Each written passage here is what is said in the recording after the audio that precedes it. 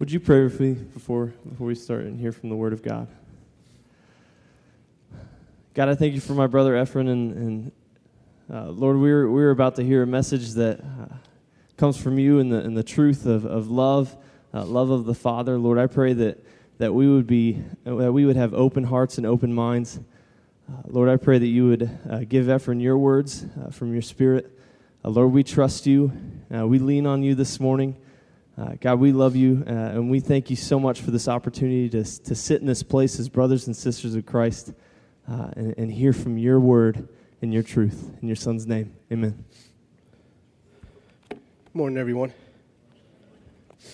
In case you do not know, my name is Ephraim. I'm the student pastor here and at Discovery Christian Church. And as we get started,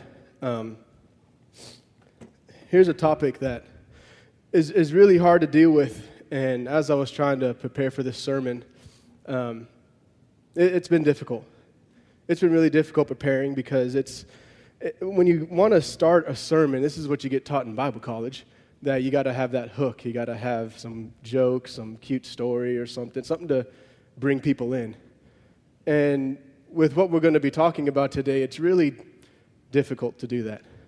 And so I figured it'd just be a lot easier just to be honest with you and let you know the struggle it's been to try to get this going.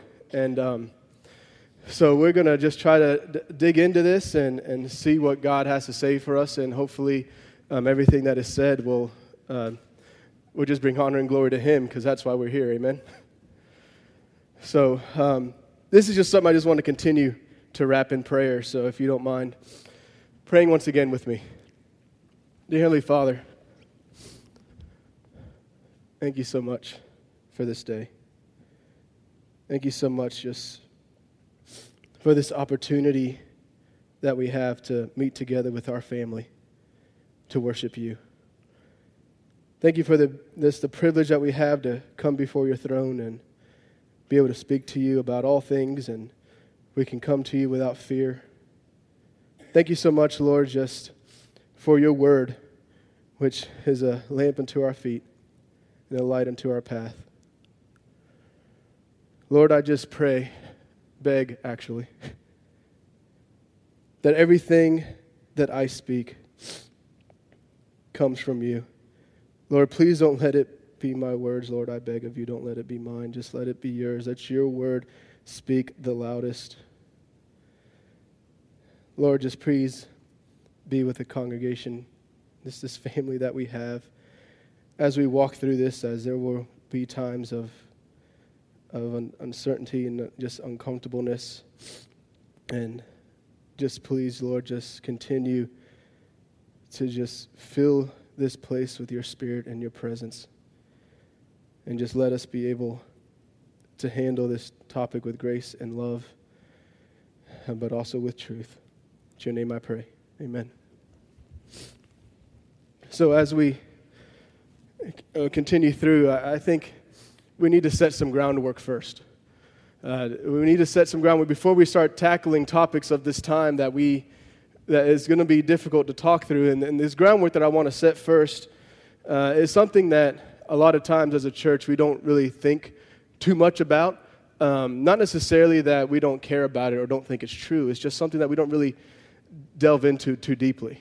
We say about it about ourselves. We say about it about other people at times, but it's usually when we need to encourage ourselves or encourage someone else. We need to say this. And what I'm going to do is I'm going to read some verses, and you're going to be able to catch it. It's going to be obvious what it is, the foundation that we're going to be working from.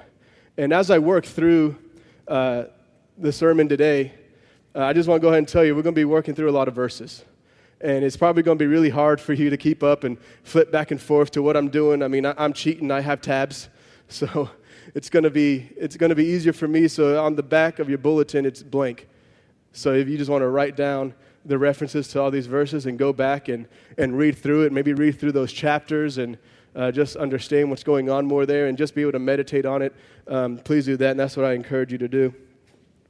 But to begin, we're going to be in Genesis chapter 1, verse 26 and 27. This is the first of 3 verses coming. It says, "Then God said, 'Let us make man in our image, according to our likeness, And let them rule over the fish of the sea, and over the birds of the sky, and over the cattle, and over all the earth, and on every creeping thing that creeps on the earth. God created man in his own image. In the image of God he created him. Male and female, he created them. Genesis chapter 9, verse 6. Whoever sheds man's blood, by man his blood shall be shed. For in the image of God he made man. And then flipping all the way to the New Testament over to the end, just to get a New Testament perspective, we have James chapter 3, verse 9. And James here, just so you know, when it talks about with it, he's talking about the tongue, our tongue. He says, with it we bless our Lord and Father, and with it we curse men who have been made in the likeness of God. So I'm sure you caught on. The foundation I want to work from is the idea that we're all created in the image of God. And if we truly understand what's happening here, this idea of being created in his image, then it really should change not only how we view ourselves, but how we view other people, how we talk to other people, how we deal with other people. All these things, it should completely change, because if we look at people like, man, that is someone who's created in the image of God, it changes everything about our interactions with each other and with others. And we definitely see this idea in James chapter 3, and to give you more context on this verse, James is dealing with the church as having a hard time showing favoritism. They're doing a good job of it. They're having a hard time not showing favoritism. And what they're doing is they're showing favoritism to people who are rich only. And the reason why they're doing this is because they're thinking, man, if this rich person likes me and I show them favor, maybe they can help me get a job or help me move up in my social standings. The only way they're looking at it is the rich person is going to give me some benefit. But then they're ignoring the poor. They're pushing the poor aside, and what they're doing is essentially, you can do nothing for me, so I'm not even going to spend time with you. I have no time for you. And so James is combating this that is happening in the church, and then this is where he's talking about how we treat others and how we show our faith. And then he's talking about the tongue and how we got to bridle it and control it, especially when dealing with people. And then what he says, when he says that with it, we bless our Lord, our Father, and with it we curse men. He's talking about how the church at this time, they're coming to church, they're worshiping. They're blessing God, and they're having a good time doing church. But then they're cursing men. Now this could be literally cussing them out, or this could be calling a curse or hoping bad things to come upon them. And this should not be. Why? Why does James say this? Because they're made in the image of God. They're no different than the rest of us. We shouldn't be treating people and putting them in such a low position like, I have no time for you. You're not important. Because everyone is made in the image of God. This is why he says this should not be.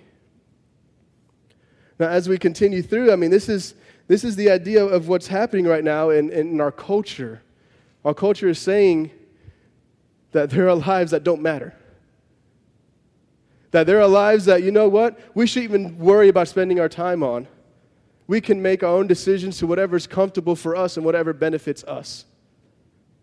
And what happens is the church, we start to, okay, well, maybe we decide this is just political issues, I shouldn't get involved. And we start to push back and just trying to think that, well, maybe if we do a few things, that'll be enough.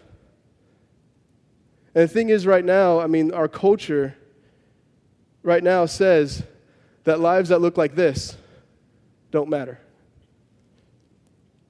Now, there's going to be some generalizations that I want to be talking about, and there are things that it may not necessarily that you think pertain to you or whatever, because maybe I'm going to be speaking, you're like, yeah, right on. But as a whole, our culture is like, no big deal.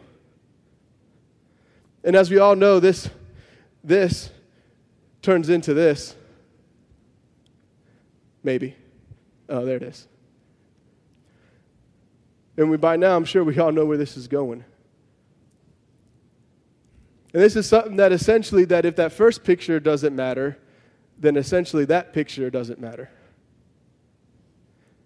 And what happens is, how do we know? Well, you'd be thinking, okay, these are kind of bold statements. What are we doing about this? And the thing is, if we look at some statistics, words, here are the statistics for abortion. It says 42 million abortions happen every single year. If we break that down, that's 115,000 abortions a day. Now, we hear those statistics sometimes in church, and we're like, I'm appalled. And this is true. We should be. But what's crazy is our culture doesn't think the same thing.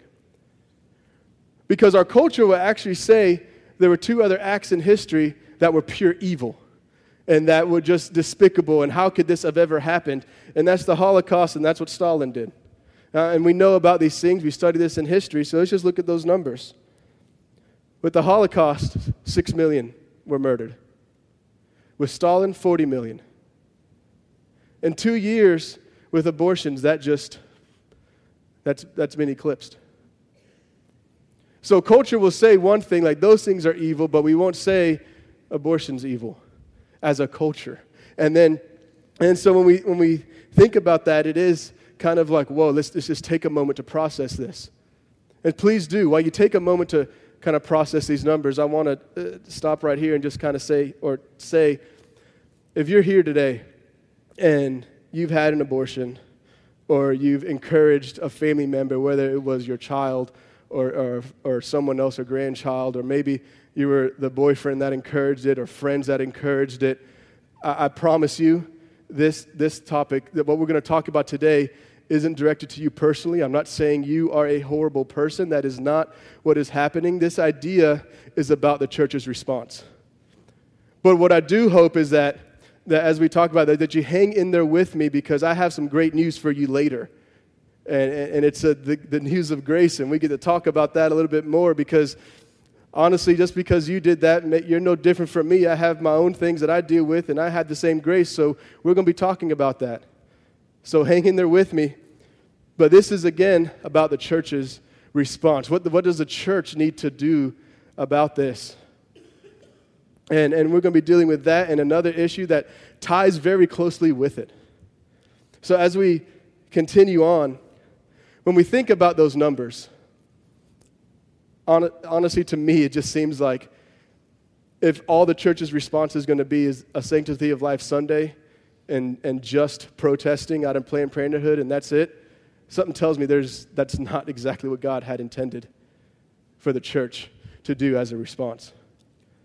And this is one thing that it's not like I'm just saying if having those things are bad, they're not. I mean, yeah, you can do it, but there's more to it. And I want to be able to dig into that. But the question is, what does the church do? How do we respond? Because this is the toughest question, because we deal with what we're getting taught in our culture, in our schools, and we just kind of want to know, well, what is the church supposed to do? I mean, is it really that big a deal? Does God really care what's happening inside the womb? But I think that might not be the right question. I think the question that should be asked is that baby in the womb a person that is made in the image of God? And we're going to look at some verses here that is going to give us some insight about what's happening in the womb and see, does God really care, and is this actually a person? And we're going to start in Psalms chapter 22.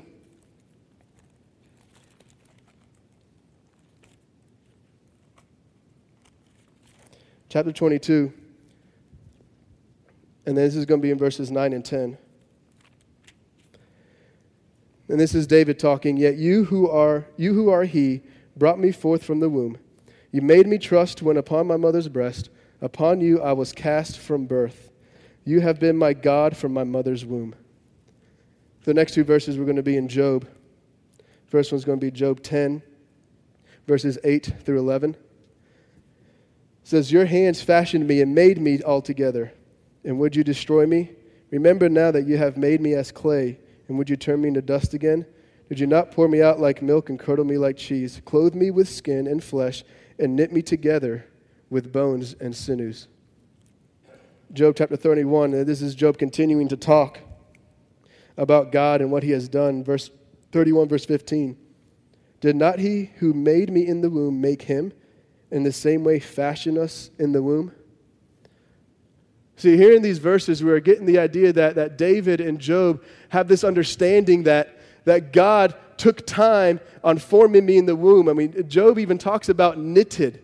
I mean, that takes time. That takes patience and intention, that he is knitting, forming me in the womb. And we have the same idea for us today, that God is knitting. He is forming. He is taking his time creating someone who is in his image. So as we continue looking through this, it's like when we look at that, is God really forming? Yes, he's forming. He's creating another person. Because what we need to remember is that is the question, is the baby a person or a fetus? And when we look at some of these scriptures, we see that God is creating a specific person. And so if we have this picture and this mindset, and we truly believe that God himself is creating his baby, the church's response should be a little bit more than protest. Should be a little bit more than having one dedicated Sunday. It should be something that we're starting to want to take action, but by living it out and by helping people. Now, some of you today, you might be thinking, Efren, some of this stuff I already know. I'm right there with you. But the fact of the matter is there are some who may think, yeah, I'm with you, but there might be some exceptions. And those exceptions of, I mean, I can understand if a woman, gets pregnant on her own, and that was where her choice was, I'm with you, but what if it wasn't her choice? What if she was raped? What if it was incest? I mean, can we say at least at that point we can have some grace and say, okay, that it's fine to abort the baby? And what's hard about that question is that it kind of brings up other questions like, well, if the child was born and we found out it was a product of rape, would we still kill the baby once it's born? I mean, of course not. It wouldn't change once it's out, so why should it change once it's in? And these are difficult questions to work through and difficult things to think of, but and I can't even imagine being that woman. I can't. I can't even pretend. And I don't want to come across as heartless, I promise you. But the thing is, we have to put our feelings aside and let God speak and see from a biblical perspective. I mean, if we're people of the Word, we have to let the Word speak and see what the Word has to say. So it goes back to the same question. Even through this horrific act, is that child still a person? Because if it is, then there's something that Moses said in Deuteronomy that will still uphold. It's Deuteronomy chapter 24, verse 16. And he's given some laws and guidelines for people to live with. And it says, fathers shall not be put to death for their sons, nor shall sons be put to death for their fathers. Everyone shall be put to death for his own sin. So you see, we can't try to, and I understand, we come from a position where we're trying to show love and grace, and I understand. But again, when we see what Moses is saying, do we really put to death and punish a child for a father's sin? I mean, I don't have to answer for anyone's sins here. I have to answer for mine. The same with you. None of you have to answer for my sins. We all have our own sins that we're going to have to answer for. So if we're thinking that this baby, regardless of the circumstances, is a person, it still should shift on how we look at it and how we approach it. Well, maybe some of you might be thinking, but Efren, how in the world could this ever any good come from this? Why would God even want to work through this child? Would God work through this child? And in the next couple of verses that I want us to look at, and we see verses of prophets and the Apostle Paul. And some of these prophets weren't the best. They didn't obey God. And Paul, we know about Paul. He did horrific things. And God still used him. And what they have to say about this idea of even in the womb, would God still want to work with this child? First one's Isaiah chapter 49, verse 1, the prophet Isaiah speaking. Listen to me, O islands, and pay attention, you peoples from afar. The Lord called me from the womb. From the body of my mother, he named me. We go over to Jeremiah chapter 1, verse 5. Here's Jeremiah talking, not Jeremiah talking, God is talking to Jeremiah. And this is the start of the book. And this is what God says to him: before I formed you in the womb, I knew you. And before you were born, I consecrated you. I have appointed you a prophet before the nations. So even Jeremiah, even before he was conceived, God's like, I got a plan. I got a plan for you. Isaiah is saying, from the womb, God had already set me apart. He already had a plan. Well, let's get to Paul, the writer of Galatians. And this man who did horrible things, he beat Christians, he imprisoned Christians, he made a career of oppressing and persecuting Christians. This is what he was known for. He was the guy that was standing there while the people were stoning Stephen, and the scriptures say in Acts saying that he was there giving his approval of it. He was okay with them killing Stephen because he was proclaiming Christ. Talk about evil things. But this is what he has to say. Chapter 1, verse 15. But when God, who had set me apart, even from my mother's womb, and called me through his grace, was pleased to reveal his Son in me, that I might preach him among the Gentiles. Set him apart, even from the womb. And because of Paul is why we're here today. He was the one to preach to us, the Gentiles, peoples who aren't Jews. That was his job. That's what God had set him apart for. And he's saying this happened way before I even knew what was going on. So we see as we continue to talk through this idea, we see that God is very involved about what's happening in the womb. He cares very much about it. He is the one crafting it. He is the one who is setting people apart. He has a plan for every single person to carry out his gospel to the world. And this is God. He wants to work through every single one of us, no matter the situation. And the thing is, when we think about this, it's like, man, this might seem like a stretch, but there's a verse that we all use all the time. We use it when we need to encourage ourselves. We use it to encourage others. And as we should, let's continue to use it in that way. But even when, in this situation, all the more reason to use it. It's Romans 8:28. And in it, most of you can probably quote it. It says, and we know that God causes all things to work together for the good of those who love God, to those who are called according to his purpose. So God can work all things. All things. It doesn't matter. All things. Everything that God has created, he controls. He is the author of all of it. He is our big creator. All things, he can work it together for his good.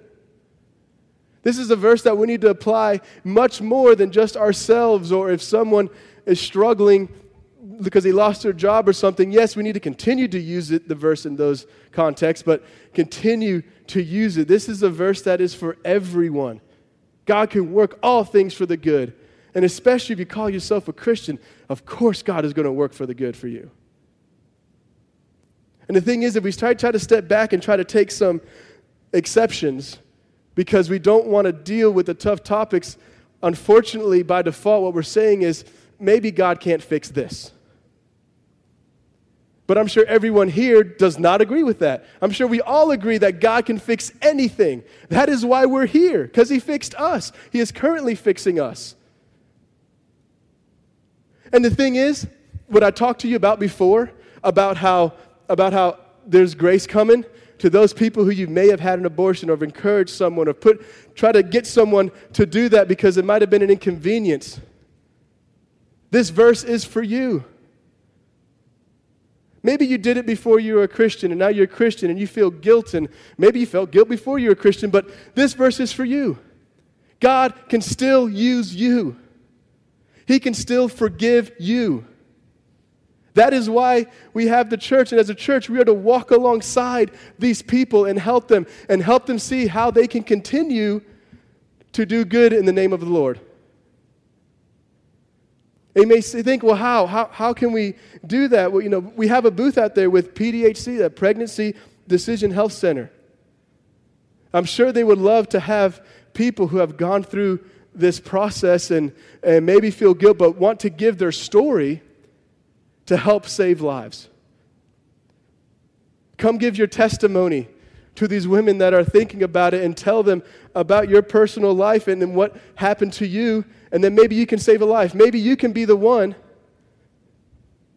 to bring them through it. A lot of times we don't think about stuff like that because we are so stuck in our guilt and our shame. But the thing is, you're not alone. You're not alone. I mean, if you look at the statistics, 42 million abortions a year, you're not alone. And that's what Satan wants to do. Satan wants us to think that we're alone.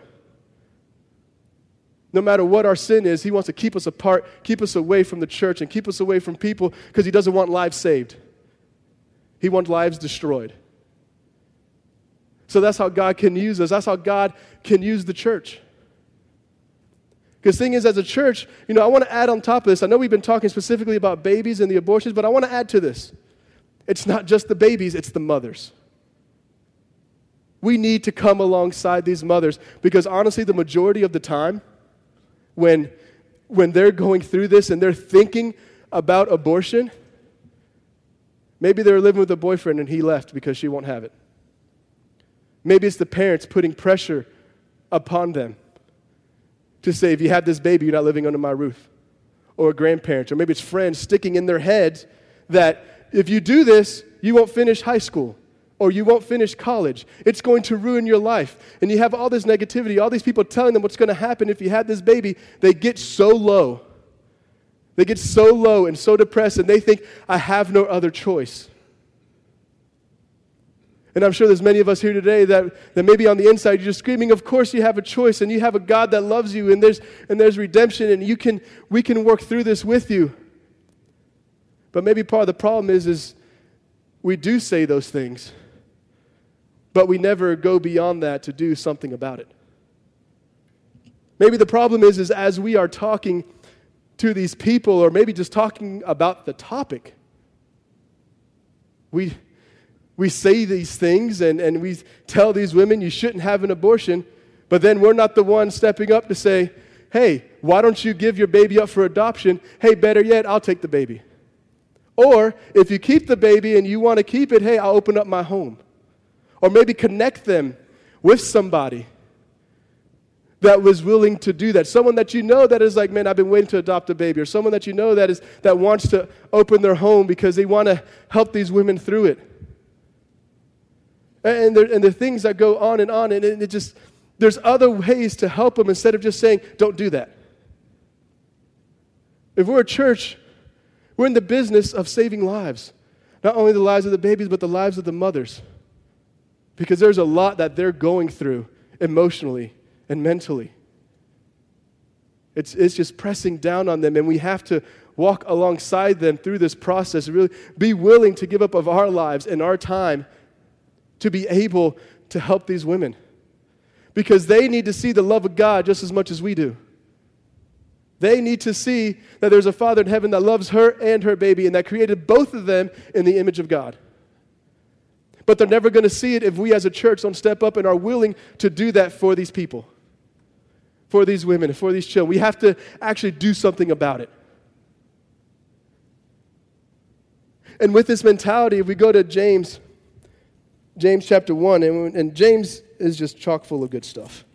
And we're going to kind of camp out here, but in James chapter 1, you already kind of know the context of what's happening here. And James chapter 1 tells us kind of what the next step is beyond telling people not to abort their child. Chapter 1, verse 27.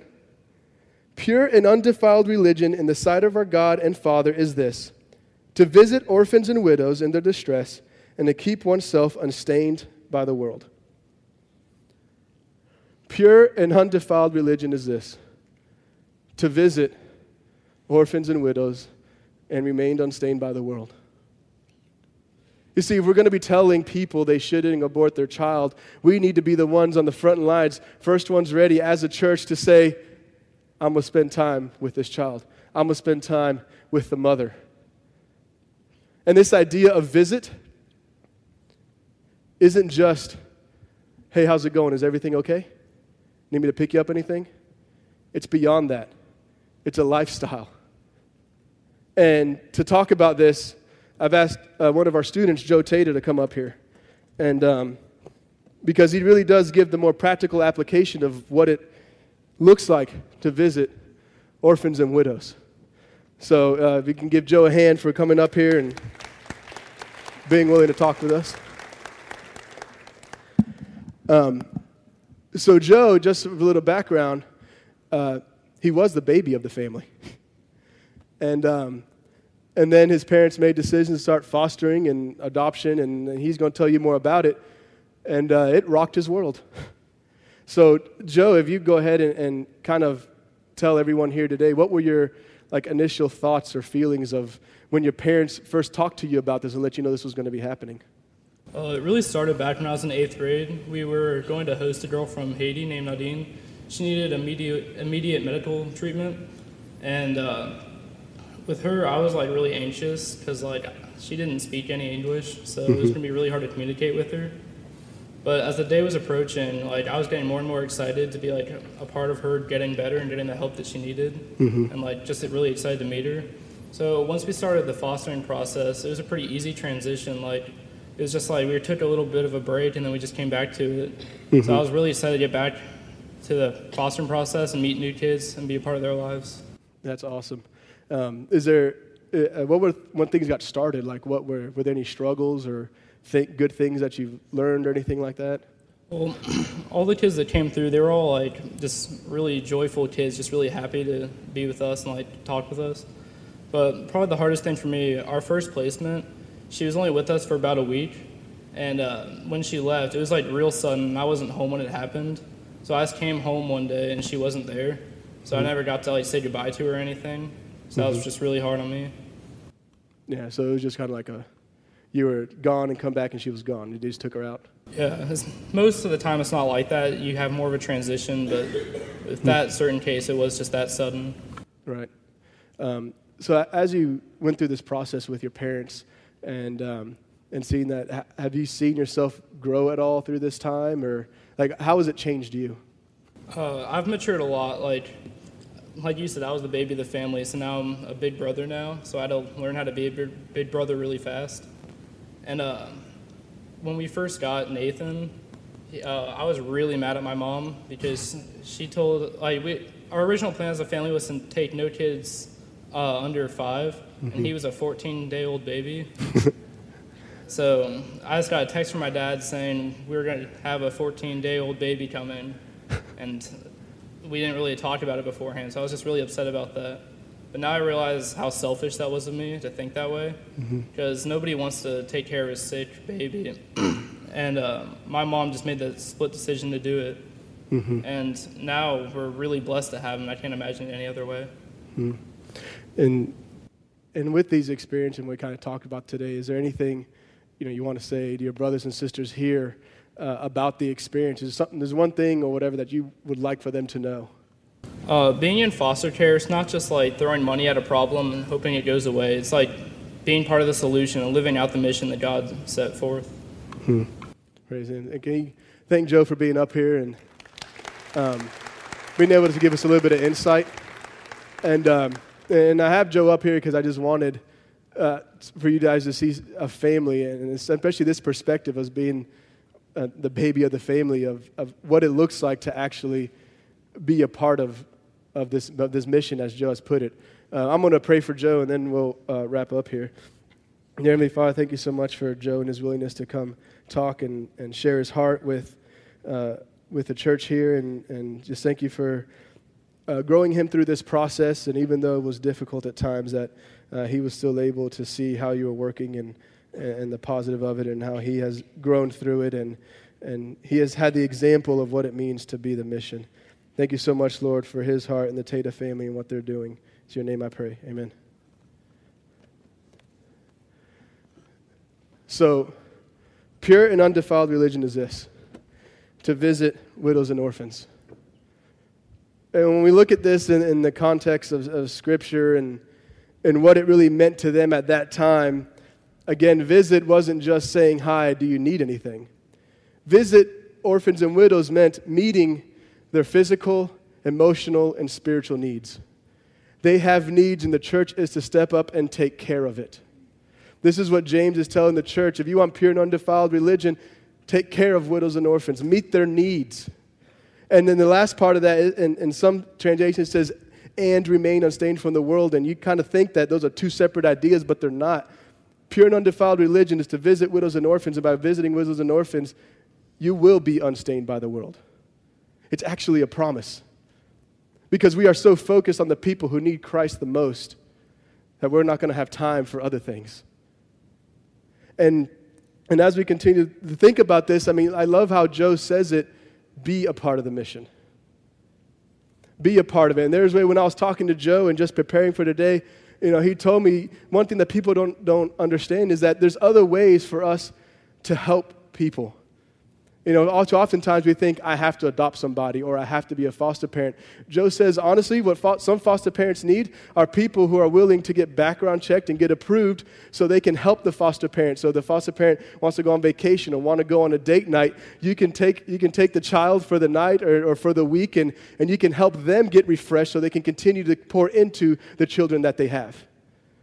That's one example that he gave me, and there are other examples that you can do, and I'm going to let those examples come from the three organizations that are represented. Again, PDHC, Pregnancy Decision Health Center, CCHO, Christian Children's Home of Ohio, and the Bear Foundation. These are Christian foster and adoption agencies. I'm sure they have plenty of ways that we as a church, we can get involved and we can help.